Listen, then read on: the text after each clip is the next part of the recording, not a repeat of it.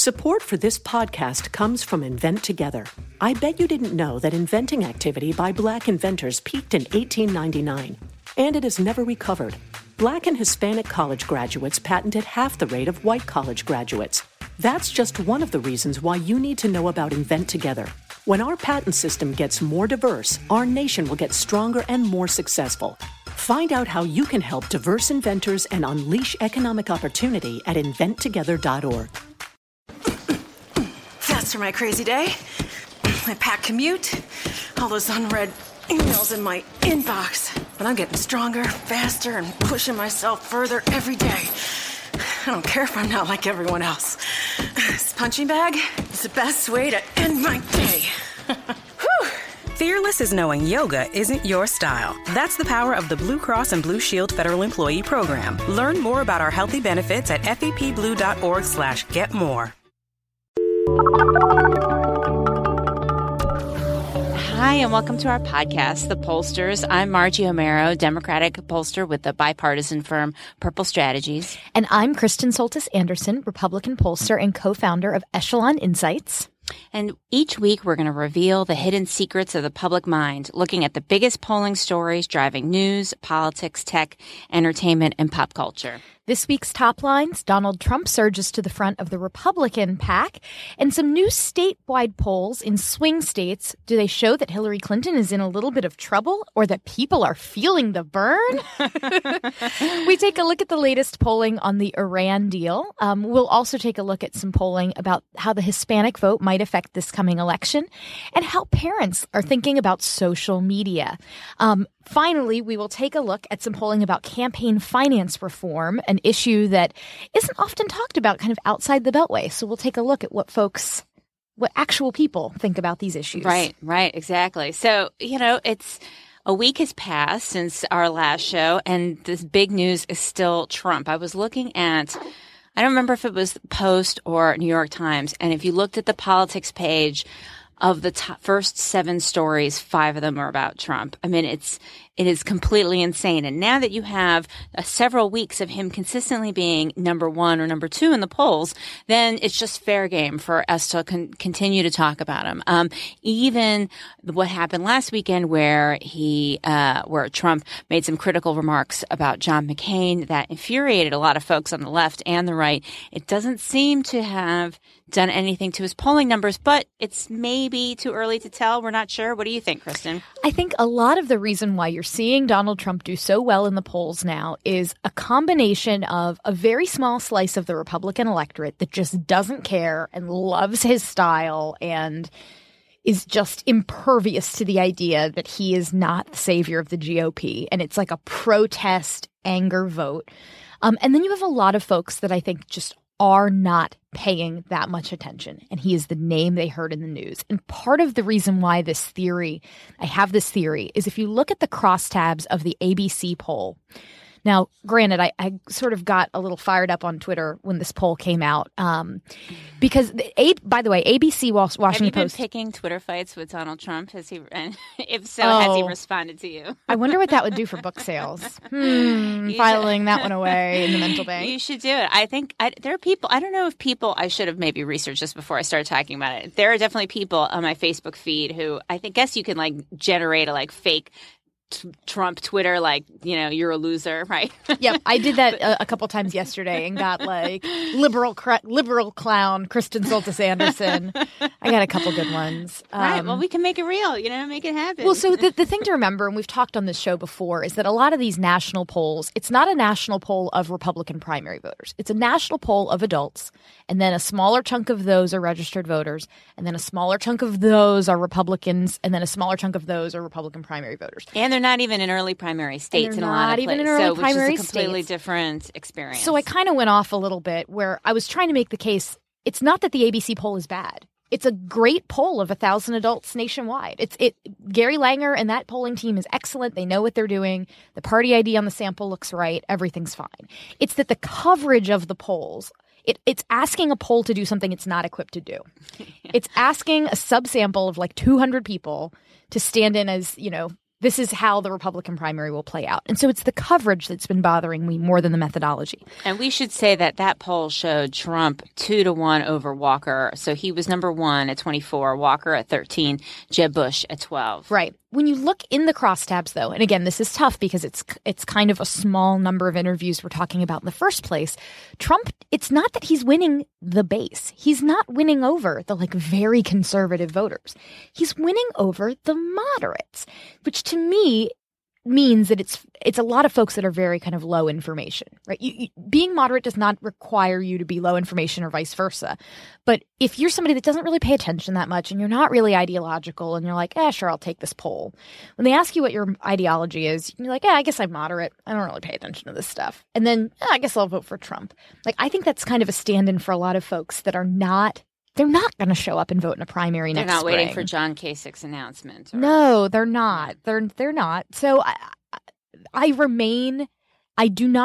am not concerned that Donald Trump is going to win the Republican primary. I think this is going to evaporate sooner than later. Herman Cain was at 26% at one point in the Republican polls last time around. So anything can happen. But I really just don't think that oh my gosh, Trump is atop this one national poll. Everybody freak out. I really believe that if we get a month from now, after the first few debates, this fever will have broken. Yeah, I mean, we'll see. We'll see. I mean, it's pretty interesting. I mean, the Washington Post ABC poll showed that a majority of Americans say that Donald Trump does not reflect the core values of the Republican Party. I mean, that's, I think, pretty interesting. Mark Murray, our friend who is at NBC, wrote something today about how last time around, there was some polling on Trump, and the folks who were voting for Trump were basically non-Romney. They were the anybody but Romney people, and that they eventually went to Santorum. And maybe that's a different group of people now. Maybe currently Trump voters are the anybody but Jeb Bush folks, or maybe they are the folks who are just saying there are too many candidates. It's way too early. There are way too many people. I don't know who any of these folks are, so I guess I'm for Trump. I think the immigration stuff has a large thing to do with it too. I think there are, you ask this question: do you think Donald Trump reflects the core views of the Republican Party? And a majority say no. But then there's this question that was asked by Gallup. In thinking about Donald Trump, if he were elected president, would he do a good job, a fair job, or a bad job in handling each of the following issues? The economy is where he gets the strongest marks. He gets pretty weak marks on everything involving foreign affairs. But immigration, it's very, it's kind of polarized. He gets 48% saying he'd do a bad job, but you have a third of America, or 29% saying they think he'd do a good job. So yeah, and that's overall, so we don't know. You're not mushy on Donald Trump on immigration. You either love him or you hate him. And I conducted a Tom Friedman focus group. It was my cab driver in Las Vegas on Sunday. And I actually didn't bring up politics. I don't do this normally. But she asked me when I said I was flying back to D.C., oh, what do you think? And so I started asking her, and she said, Trump is crazy, but he's crazy enough to say what some people are really thinking. And right. So and then I did a focus group last night where, the same kind of sentiment where everybody was like, he's a buffoon, he's a joke. But you know what? Sometimes he says the politically incorrect things that people are thinking. And it's like voting for your crazy uncle, as president instead of president of Thanksgiving dinner. Yeah. There are people out there that are like, well, he's willing to say we need to build a wall. Nobody else is willing to say that. It's like, I'm sitting in this cab thinking, I'm just here to listen. I'm just here to listen and observe. Right. But I'm just the I moderator. do think there's a chunk of people in the Republican Party who that's appealing to them. I think there was another question in the Washington Post ABC poll, which I don't have in front of me, but said, do you feel that Mexico sends, criminals or hardworking people? And I think it was fewer than a fifth said criminals, but that's still, it's not zero, right? That's the Trump voter. That's the 20% who are saying, yeah, I'm going to say that in a poll. That answer is appropriate. I mean, there are probably some people who don't want to answer that way because they have a sense that that's an inappropriate answer. Yeah. I did focus groups in Vegas, and my cab driver asked me, do you ever talk about love? Not sex. I mean love. I said, who would pay for that? Who would the client be? That sounds fun. But wow. I've never had that client before, but I guess the only if you're out there. The only other thing that I think has been a more interesting shakeup in the field besides the Trump rise. So a couple weeks ago, I had said that the tiers in the race were you had this top tier of Scott Walker, Jeb Bush, and Marco Rubio. And Marco Rubio has kind of fallen back a little bit. In the ABC poll, he's only at 7%. So he's, trailing Jeb and Scott Walker fairly significantly. Again, this is only of about 200 to 300 interviews. Your margin of error is pretty big, all caveats, et cetera, et cetera. And then also he's only at 5% in Iowa. He's behind Mike Huckabee. He's behind Ted Cruz. He's behind Ben Carson.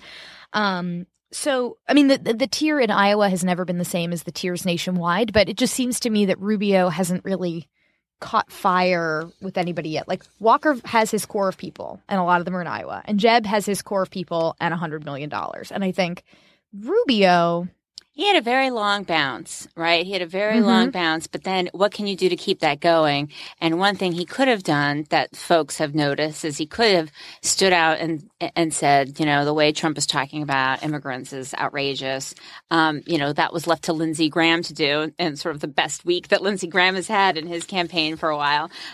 So we'll see. I mean, obviously there's plenty of time for all this to move around. And we should note, in case people are wondering what they hear in the background, that Baby Beckett is here as our in-studio guest. And he doesn't really have you may hear him squawk. He doesn't have very strong feelings unless we're talking about show tunes or maternity breaks. They're pretty much the only two things he has strong, positive feelings about. That's basically his platform. He's my favorite guest so far, though. He knows how to keep his answers very short. The other big poll that just came out the morning of the show that we are taping, we're taping this on Wednesday, it's a Quinnipiac poll in Colorado, Iowa, and Virginia. And that's been taking up all the headline space in my Twitter feed this morning, in part because the poll shows most of the Republican candidates beating Hillary Clinton in head-to-head matchups in Colorado, Iowa, and Virginia, 3 blue states. So people are sort of wondering, is this for real? And I took a look at the party ID makeup of the poll. Again, saying that generally Quinnipiac is a good pollster, is a reputable pollster. But we're now in the kind of unskew the polls world again, where it's like, well, what's the party ID break on the sample? Are there too many Republicans in the sample? Are there too many Democrats in the sample? And if you look at the samples of all of these polls, you actually wind up with what I think are way too many Republicans, at least in Colorado and in Virginia, which is, I think, partially to explain why Republicans are doing so well. So, right now it has, for instance, Rubio up 8 over Clinton in Colorado, up 2 in Virginia. It has even Jeb Bush up by about 5 over Clinton in Colorado. You actually see Bernie Sanders doing pretty well, about just as well as Hillary Clinton. I mean, that's the big news here. I mean, in the national Democratic primary polling, not the New Hampshire and Iowa where there's been movement, but nationally, you haven't really seen as much movement for Sanders, in part because they're not, they haven't felt the burn yet. They're not experiencing sort of the early state stuff, the climate that you feel if you're in Iowa and New Hampshire. So he has a lower name ID and so on. But the fact that he does as well as Clinton in these or battleground, but not early primary states, well, I guess except for Iowa, is pretty interesting. It's pretty surprising. And I think it's the first general election Sanders matchup poll we've seen. I think so. It's definitely the first that I can remember. And they also tested Biden matchups. So Biden versus Rubio, Biden versus Bush, Biden versus Walker.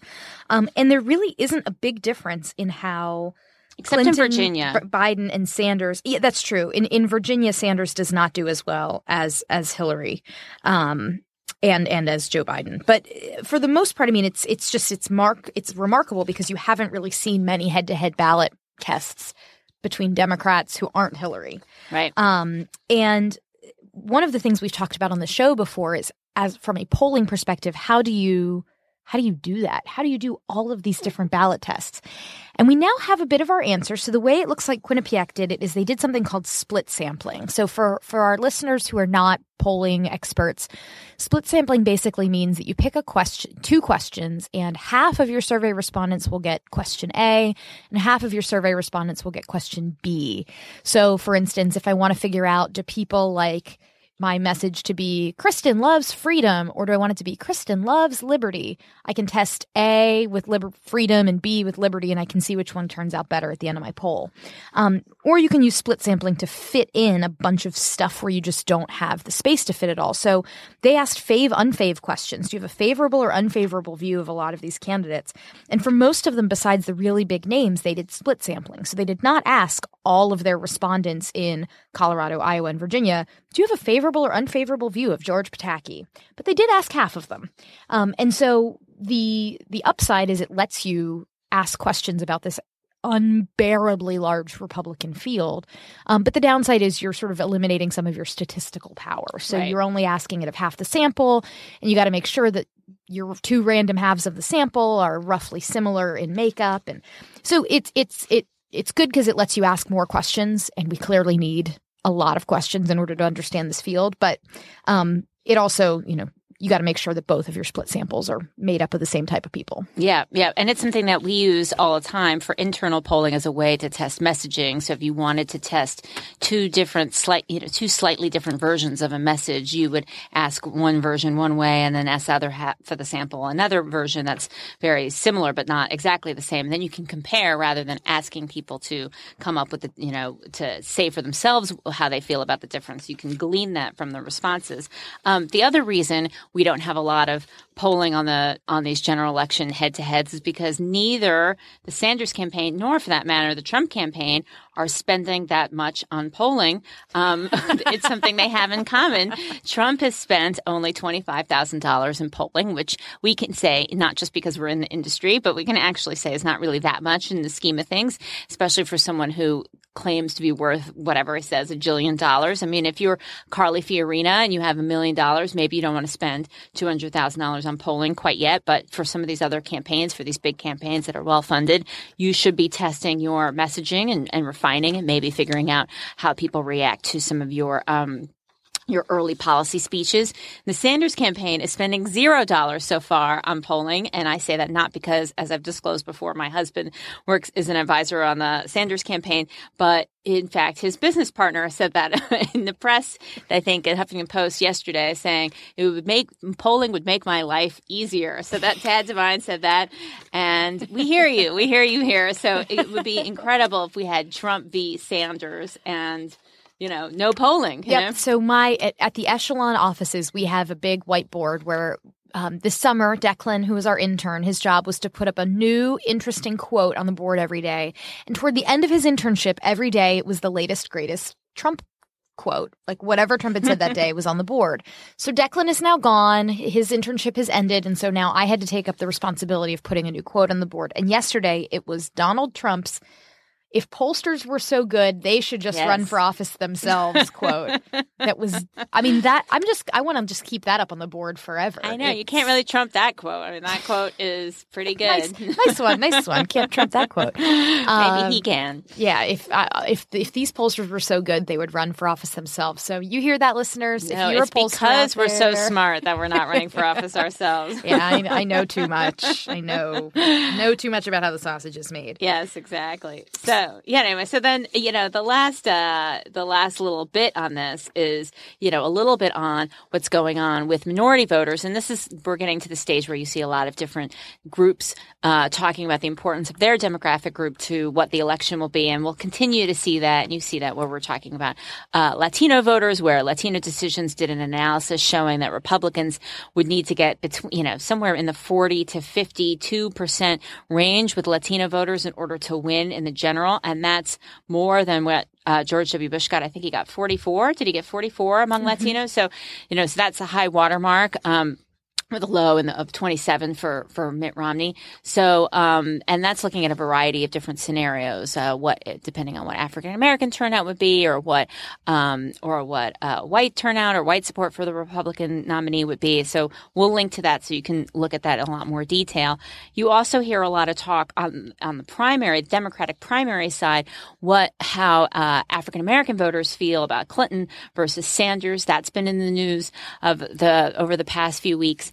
I haven't seen any data, though, necessarily supporting that Sanders is weak with African-American voters in a way that is above and beyond the fact that he's just simply less well-known than Clinton is right now. The Washington Post ABC poll shows that he's net favorable with non-whites, and that's not non-white Democrats. That's just non-whites, everybody overall. So I think we need to see a little bit more polling, whether that'll come out from the Sanders campaign Probably not. or from somebody else. We'll have to wait and see. I'm sure that would also make Tad's life, it would make our life easier here at the pollsters if there's more. Just to parse that out, because I think, if you go back to 2007, people would write stories. I think I've talked about this on the show before, showing, Obama's not doing as well with African Americans as he should be, or as Clinton is. And part of that was because he was simply less well known at the time. And reporters were looking at his overall favorable, which was going to be lower. Didn't mean he was unfavorable. It just meant he was less well known. Is that happening to Sanders in the coverage? I don't know the answer to that, but I think it's something, to consider, or at least flag, that the difference between how the two are known, certainly nationwide, outside the early primary states, is going to be pretty substantial. Mm-hmm. Well, part of how these candidates will wind up getting known outside of these early primary states will involve both their earned media and paid media. And where will they get that money for that paid media? From lots and lots of donors. We are at the moment sort of in the thick of the big, FEC announcements and everybody filing their reports and their financial disclosures. I think is the last Trump thing we'll say today. I think Trump just filed some kind of financial disclosure that linked him to like 500 different LLCs and what have you. So I can't imagine how unfun it would be to have the job of being Trump's campaign compliance person. The form was not designed for a man of his wealth. Is that what he said? Or is that what you say? No, that is a quote from the press release they put out. Put that on the board. But that can go on the board when I take the pollsters running for office one down. So, but let's talk for a little bit about what people think about campaign finance. So, Monmouth released some numbers today. They're a little inside baseball. Campaign finance stuff can generally be. It's one of those things that everybody says, there's too much money in politics, but it's not. It's not usually a motivating issue or one that people have studied very deeply. And given that so many people, this poll is interesting because it asks how kind of campaign finance rules are affecting things. So not just what do you think the rules should be, but what do you think the effect of the rules or lack thereof is having? And so there are lots of people that are currently pretty undecided, which makes sense. I mean, these are questions that, you'd need. You do a PhD dissertation figuring out what the actual answer is. I mean, people who work in politics don't know all the details of how all this stuff works. Yeah, do super PACs make it easier for someone to enter the race and take off like a lightning bolt? Does it make it harder for someone to enter I'm the race? I'm a respondent and I go, Yeah, what are you talking about? Yeah. So, Margie, what does this poll tell us? Well, they asked a couple different questions, and this is Monmouth, and about half say that looser finance rules and an influx of campaign cash made the presidential nominating process worse than in the past. Only 10% say it's better. A third say, roughly, that it's had no impact. Now, this is one of those questions where you could almost put anything in that blank. Americans feel that blank has made the presidential nominating process worse, right? Because people feel that just politics is worse, generally speaking. But what was interesting is that there's no real party break. I mean, Democrats are a little bit more and independents are a little bit more likely than Republicans to say that the changes have hurt the process, but it's not overwhelming. If you think about the comparable discussion amongst the candidates or amongst party activists on campaign finance reform, it's not even in the same ballpark. There's no real difference, but there's a pretty big difference in terms of how politicians and activists talk about it. And then they asked some even more policy campaign nuance questions. Do these looser rules help or hurt good candidates trying to make a run? Does it make it more likely that a qualified but lesser known candidate will be able to gain attention? People don't really seem to have any idea with that one. About a quarter say it makes it more likely that a qualified candidate will be able to gain voter attention. About the same amount say less likely, and a plurality say has no impact. And I think that's just asking people to calculate too many steps, frankly. I mean, it's not that I don't want to know the answer to that also. Like the folks who wrote these questions, sometimes you really just want to know the answer. But that doesn't mean asking a question and that the answer is actually the answer that you're looking for. And there's a similar question. Well, does this influx of campaign money, how does it hurt less credible candidates? Here, about a plurality say the looser finance rules increase the likelihood that an unqualified candidate can stay in the race longer, and just 14% say it's less likely. I'm not sure. I mean, this is something I've never seen any polling on. To what extent people know how long candidates stay in the race, or are the candidates who stay in the race more or less qualified? I mean, I don't think people know exactly who's in the race or not. I mean, that maybe itself would be its own interesting question to say, who do you know who's in the race currently, and see what people can say. So as somebody who has asked that question very recently in a focus group setting, I get a lot of like, it's not that the voters are dumb or uninformed. They go, like, they can name, okay, I think there are 16 people in. Right. And they go, I'm just not even paying attention until it's too fewer. many. It's just too many. It's like this wall of noise. So I think this idea of like, oh, do you think Rick Santorum stayed in the race too long last time? Like, I don't think people know how long people stay in or drop out. Right. I think that's so far off their radar screen. And even if you did know, that was a while ago. And then to say, well, what was the role of campaign finance and Foster Freeze and super PACs and all of that? I mean, then you're asking people to dig deep into their memory bank in a way that I just think would be pretty tough for people to do. Well, the other big news in the issue in the news this week is all about Iran. You have the Iran nuclear deal, and we finally have some polling coming out about how Americans are reacting to it. So up first, we have a YouGov poll, a survey of adults nationwide that found that 53% or 43% say they support a deal that would limit Iran's nuclear activity in return for the lifting of major economic sanctions against Iran. So you have 43% who support, 30% who oppose, and about a quarter who are not sure. Among Republicans, opposition is big, 55%.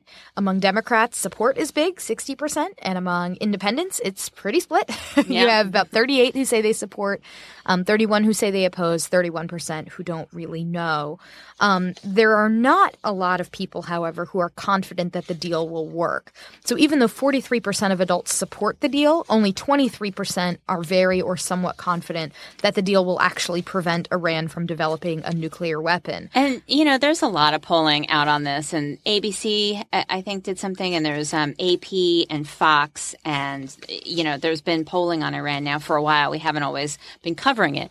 But it is all pretty consistent in the 2 points. You can see it in the 2 questions that Kristen just talked about. First, people generally tend to support it. It's a little bit dependent on question wording and whether you ask, is it a good idea versus do you support or oppose? You see some little bit of differences there. People generally, though, want a deal or support a deal, at least overall. But then if you ask a separate question, well, are you confident that it'll work, or do you trust Iran, or are you concerned about Iran as a partner? Then people, the opposite is true. People say, no, I don't trust them. I have concerns. I'm not confident. That group of questions also has this very similar result. So people can hold those 2 views simultaneously in their head. They can say, I support a deal, and they can also say, I don't trust Iran. Yeah. And there's a lot of polling. I think this is from the AP poll where they ask questions like, the United States currently has economic sanctions in place against a number of different countries, and it names each country. And for each one, it asks people to say, should we increase or decrease our sanctions against those countries? And for Iran, you only have 19% who say we should decrease or eliminate our sanctions. You have a third that say we should increase the sanctions. Now, but then again, on countries like Cuba, you have a plurality that say we should be decreasing or eliminating our sanctions. And then on a country like North Korea, you have even 36% who say, yes, we need to keep our sanctions. So it varies country to country. But it is interesting that on the one hand, you have a lot of people saying they support the deal. But when you ask just the question about sanctions, you don't find as much support for the idea of eliminating these sanctions. Just one funny note. So in the YouGov crosstabs about this Iran deal, this was pointed out by one of our listeners that the pollsters can have like names for the different tables of their surveys, like a shorthand, a name of the variable. And one of the variables was frenemy. It was a question about like, is Iran a friend or an enemy? Or is Iran a frenemy? Good job, close reader of crosstabs. So that's the kind of little Easter egg that you get to giggle at when you find it. That's good. That's good. But yeah, it's it's tough, and we've talked about this point before, is how do you get voters to, or respondents to, express opinions about an issue that is complicated and requires background knowledge, even more than campaign finance reform that they may not, have on a day-to-day basis. And also what none of these questions get at, which, is still an important issue, not the most important issue, but an important issue, which is how do views toward the Iran deal affect what's going to happen in 2016, and not just with the presidential race, not just with the primary, although it'll have a role in the primary and also have a role in terms of, how it affects views toward Clinton, but also how it reflects views toward Democrats in the Senate or Republicans in the Senate. Mm-hmm. Are there Democrats who are going to break with Obama? Are there Republicans who are going to really, challenge Obama on this? Or are they going to, how, to the extent to people that senators are getting on board or standing up to Obama on this, how does that reflect what's going on in those races? Or ultimately, by that time, it's going to be seen as, sort of old news. We don't know yet. Yep.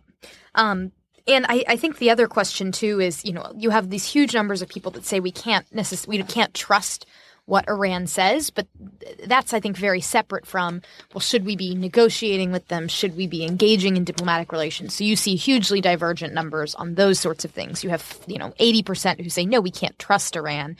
But then you have, 49% who say it's a good idea to be negotiating with them at least. So, there's I think the polling is showing us that people are generally okay with the idea that we're trying to get Iran to not have a nuclear program, but they don't have confidence that it's going to work. And I bet you seeing if it has the possibility of working will be what really affects – if it winds up in headlines that Iran suddenly has a nuclear weapon, that will certainly change the poll numbers. Yeah, right, exactly. But, there's a lot sort of out of political hands or out of our own hands that will affect how people view those numbers.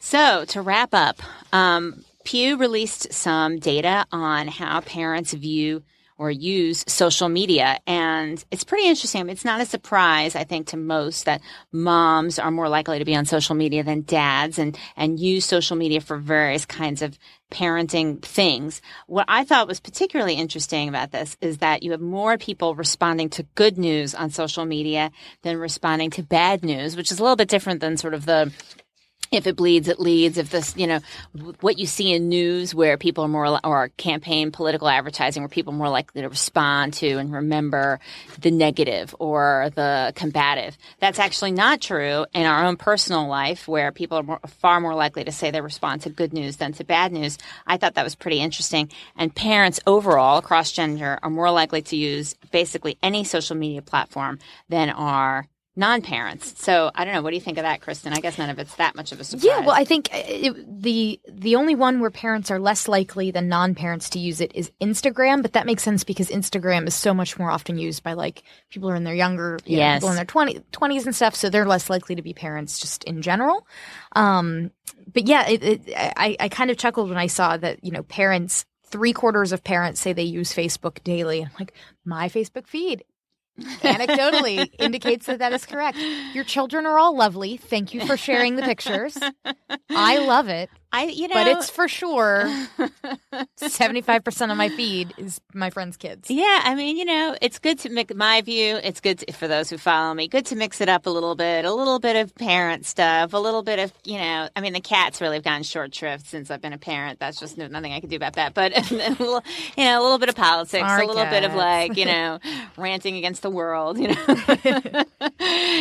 of throw a mix of all of it in there, birthday greetings and all that stuff. Well, the thing that I found really interesting and something that as someone who does not have kids yet but would like to one day that terrifies me is the amount of parenting advice that is out there on the internet. There was a funny thing at McSweeney's. So McSweeney's is this website that does like really kind of, I think, smart comedy. And it was a fake parenting advice column. I love that. And it was, and every too. sentence basically contradicted the sentence that was before it. Like, when your children misbehave in public, you must be firm with them immediately and correct them on their behavior. Never correct your child in public. Always, like, so every sentence would basically assert that, like, something you do as a parent is absolutely critical. And then the next sentence would be the complete opposite. Like, yeah. McSweeney's always good for a little, time I just feel like diversion. having the internet constantly tell me that everything I'm doing is wrong. I know, right? Would just not, I would not enjoy. Well, the alternative is what happened to me this past weekend where I was at the Tacoma Park Farmers Market. That's the setup of the story. And this woman walks up to me and says, "Excuse me, I'm an expert in child safety, and your sling that you're carrying your baby in is not safe." No. I'm like, I cannot think of anything more Tacoma Parky than a mom coming up to me at the farmer's market telling me she's an expert and that I'm doing something wrong. And my sling, of all things, which is, for those who don't know, is sort of the epitome of kind of like crunchy mama thing. It's now ubiquitous. But anyway, that's a very, I know Beckett was annoyed too. Yes. Oh my gosh. It was pretty funny. I can't even imagine. Yeah. So I think I handled it well since I was in public, but don't do that either. Go to the internet next time and just rant against me anonymously in a forum. Okay, that would be much better. Okay, well. So anyway, here's what we learned this week. If it's Trump versus Sanders, everyone's going to have to move to public polling. Speaking of fun field, voters in both parties say campaign finance rules are not helping. Voters say they're following the Iran deal and are both supportive and cautious simultaneously. And hey, moms out there, and dads, if you're using social media, send me an email or tweet me or post on our Facebook page your advice on having the best maternity break ever. Assuming, obviously, of course, accounting for the fact that I'm at the office doing the podcast, and I've watched some focus groups remotely. Aside from those tips, which I've nailed. Margie, right now you are the picture of like having it all. I think something might be a little out of bounds. But anyway, so aside from those two crack tips and pro tips, if you have other tips, you can tweet us and we can then, reinforce the findings of the Pew study. You can find us on Twitter at the Pollsters, and you can find Margie at Margie O'Mero, and can find me at K Soltis Anderson. We're also on Facebook, and you can find us if you want to listen to the show on pretty much any podcatcher that's out there, or www.thepollsters.com. Yeah, and write a review. We've gotten lots of great ratings, but we haven't gotten a review in a while, so write one. Even they were waiting for us to come back and start doing for real shows again. Exactly. Even just a line or two. And also, it's not too late, although, the big launch was a couple weeks ago. Don't forget to buy Kristen's book, The Selfie Vote, which is available everywhere fine books are sold. And she has a website, standalone, The Selfie Vote website, where you can read all about it. And if you like the book, you can review it on Amazon as well. And yes. Lots if of you don't like homework. the book, maybe just rant against me anonymously on a message board. Perfect. That's going to be a great day at DC Urban Moms. Okay, thanks. When we listen to the radio, we never agree on the station. Classic rock. Hip-hop. Pop. Guys, quiet. The one thing we do agree on, we all want an awesome free phone. That's why we switched to Metro PCS. Stop by Metro PCS with the whole family and get 4 free phones of your choice from brands you love, like Samsung, Motorola, and LG when you switch. Metro PCS. Wireless figured out. Coverage not available in some areas. Sales tax not included in phone price. Free phone requires port. Excludes numbers on the T-Mobile network. See store for details and terms and conditions.